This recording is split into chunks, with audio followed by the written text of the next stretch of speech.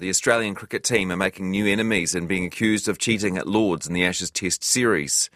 In fact, their actions on the field overnight incensed the spectators so much that the usually quite proper Lords crowd turned on the Australian players, yelling abuse at them as they made their way into the changing rooms.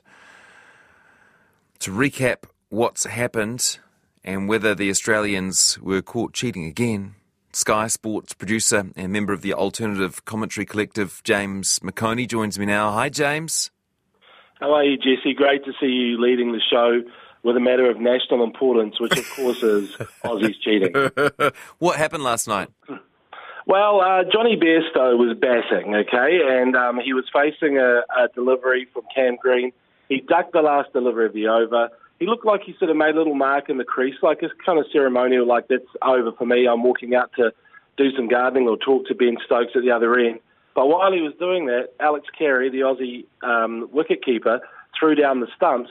And of course, and ironically, and with quite a lot of, symmetry, it was an underarm throw. Yeah. Now, why the big deal?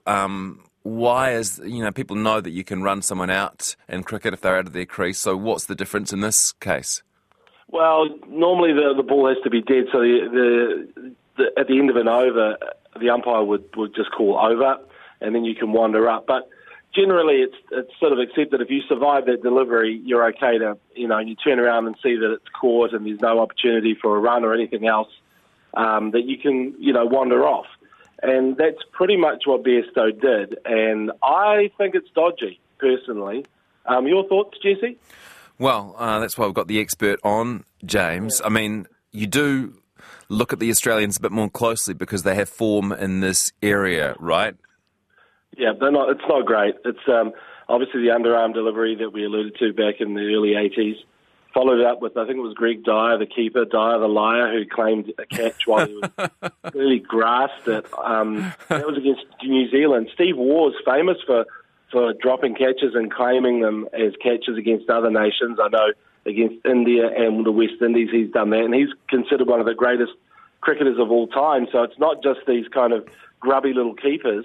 But Brad Haddin, of course, was an Aussie keeper who knocked the stumps off, the bails off, and claimed that Neil Broom was bowled. This is back in 2009. It just keeps on happening. And so now England are finding out what we've known all along. The Aussies are dodgy AF. Did you mention the sandpaper incident? Well, I mean, that's the thing. There are Steve Smith and David Warner, and there's others who have been recently done for the ball tampering. So that's, against... I was just listing the ones that have happened against New Zealand. Right. But yes, there is sandpaper. There's a lot going on. There's dodgy umpires who wouldn't give LBWs when they were plum. Back in the days when you could just have your own home umpires. So is that right? I remember that. Was there a suspicion that the Aussie umpires were favouring the home team? Oh yeah, there's a big LBW. I think it's on YouTube. Danny Morrison bowling to McDermott, and I think I think he thinks it's an inside edge, but it's plum, and that pretty much decided a series. I think in 1987. Yeah, so, one thing when it's just by the by in a game which is sort of going nowhere, but when it's a crucial moment in the game, that's quite different. How big a moment was that in the Ashes Test? It's huge. I think the interesting thing to note is that Pat Cummins, the Aussie captain, he could have called Bairstow back. The captain can say, hey, look, it's just not cricket. Come on back. In the spirit of the game, we get it. It was over, really. But he didn't. And so I think Cummins has really made, a Faustian pact, a deal with the devil. Do you call him back and do the decent thing, right? And you retain your soul and your dignity and all your morality and ethics? Or do you let him walk and you more than likely take a 2-0 lead in the Ashes series and a chance to win the little urn? There was a time, and I don't think this happens quite so often, but there was a time where New Zealanders would say, we need a bit more of this mongrel in the New Zealand team. Is that the Aussies are competitive. They'll win at all costs, and maybe if we were more like that, we would win more often. Actually, in the last few years, the Black Caps have done all right being nice guys. Yeah, a little bit. I mean, Brendan McCullum's got form. He ran out Murali back in 2006 when he was pretty much going to celebrate with Kumar Sangakkara, the great Sri Lankan batsman, to celebrate his century. So they ran a single, and he wandered back to sort of give him a pat on the back, and McCullum ran him out. So McCullum has since atoned and apologised for that. But I feel like in this instance, the litmus test for me is, even if your sister or brother stumped you or ran you out that way in the backyard, you'd be going straight to mum and be saying, what's the story? This is what happened. And you know what mum would say? She'd say, I think it's not out. You need to bowl that ball again. I think mum would say, you two sort it out. It's not my job to sort out your arguments. Got a bit of pushback on the text machine, James. Scotty says, usually the batsman catches the eye of the wicketkeeper as part of a tacit agreement that the ball is dead. Besto failed to do this, so unfortunately I'm with the Aussies on this one. Yeah, I know, and that's a lot of people who love cricket are with the Aussies, and including most of the Australian commentators last night. No surprise. Yeah. But you know, he sort of did a little scrape of his foot just to go, I've just made my ground, we're good. And so I think that to me is enough. You're not actually getting out playing cricket, are you? You're getting out going for a walk to talk to your colleagues. So I think you need to ideally be playing cricket to get out in cricket. Someone else says that they reckon England did the exact same thing against New Zealand the last time we played in the UK. Do you recall that? No, I don't, but I do recall even the last test, I think the England keeper was trying to, might have been Besto himself actually, was trying to do the same thing. So they're saying, oh, they all do it, they're all trying it on.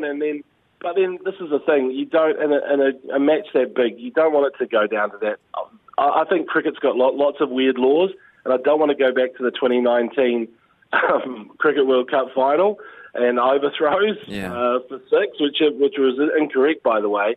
But the thing is, there are weird laws, but there's always the spirit of cricket, and you've always got the fullback position, the safety net of the captain saying, that didn't feel right, come on back. Where are we at with the Ashes now?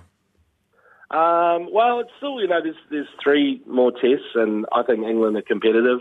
I think they've learned to sort of play a little bit of baseball and a little bit of something else. Pat Cummins is, a really good captain who I think has got the team united on the Aussie side, and they've got really good batters and some who haven't fired yet, so you do wonder about their potential. They were a man down, of course, with Lyon, who was out, their spinner, who pulled a calf. This is a lot of sports chat, Jesse, but the thing is that it's still in the balance, and it's still gripping TV and great theatre. There is that old thing that New Zealand has never got over the underarm. I wonder if that might have changed. Do you think we might have gotten over the underarm now? I think whenever you see an Australian official or player do something that feels wrong, it brings up old wounds. I mean, look, even coming onto the show today, I was thinking, there's so many things that haven't been resolved. The Battle of Pavlova, the Battle of Phar Lap. I don't think the Battle of Crowded House will ever be over. So there's so much history there that, to me, and I remember the underarm. You might have been too young, Jesse. Oh, come on. The underarm. I was outraged. Yeah. Outraged. I think my dad laughed. Yeah. The good thing, I think, is that one thing sometimes missing from New Zealand sport, domestic sport, whatever, is rivalry. And all this stuff makes the Aussies more villainous, and it makes it that much better when we beat them. Yeah, it's a massive pantomime at the moment, and Ben Stokes almost single-handedly sort of was this hero. But watching a really, like, a nice guy like Pat Cummins, you won't find a nicer Aussie cricketer, certainly a captain, and watching him become the villain is quite amazing, really. There'd be a lot of soap opera writers going, I need this, this drama in my series right now. You just have to look at the way that it ebbs and flows. Right. To be honest, the Aussies are always a little bit unlikable just because of their sort of brashness. But then it's what you're saying before. Do we need to actually embrace that and sort of... but England have got that as well now with McCullum and Bazball, right? Okay. James, appreciate your insight and analysis. Really appreciate it. Thank you, mate. Cheers, Jesse. Lovely to chat. Take care, mate. James McOnie, Sky Sports producer and member of the Alternative Commentary Collective, on last night's controversy in the Ashes.